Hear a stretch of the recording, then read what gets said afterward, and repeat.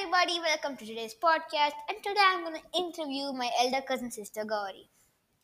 Okay, let's start with some questions. What was your reaction when I was born?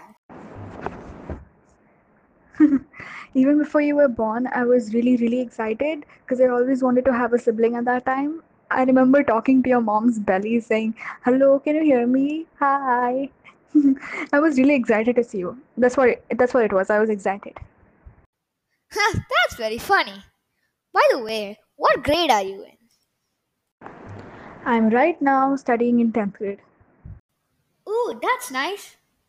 How's life being the eldest one?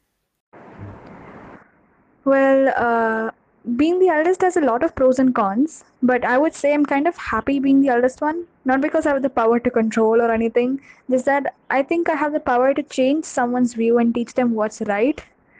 Oh my god. Yeah, that's all, I guess. That's very inspiring. What's your favorite memory with me? Memory. Well, I really think there are many, but I would say the sleepover we had at your house a few months ago, because we totally used all our time for playing and enjoying. Oh, the midnight challenge, that was the best. That's my favorite memory till now.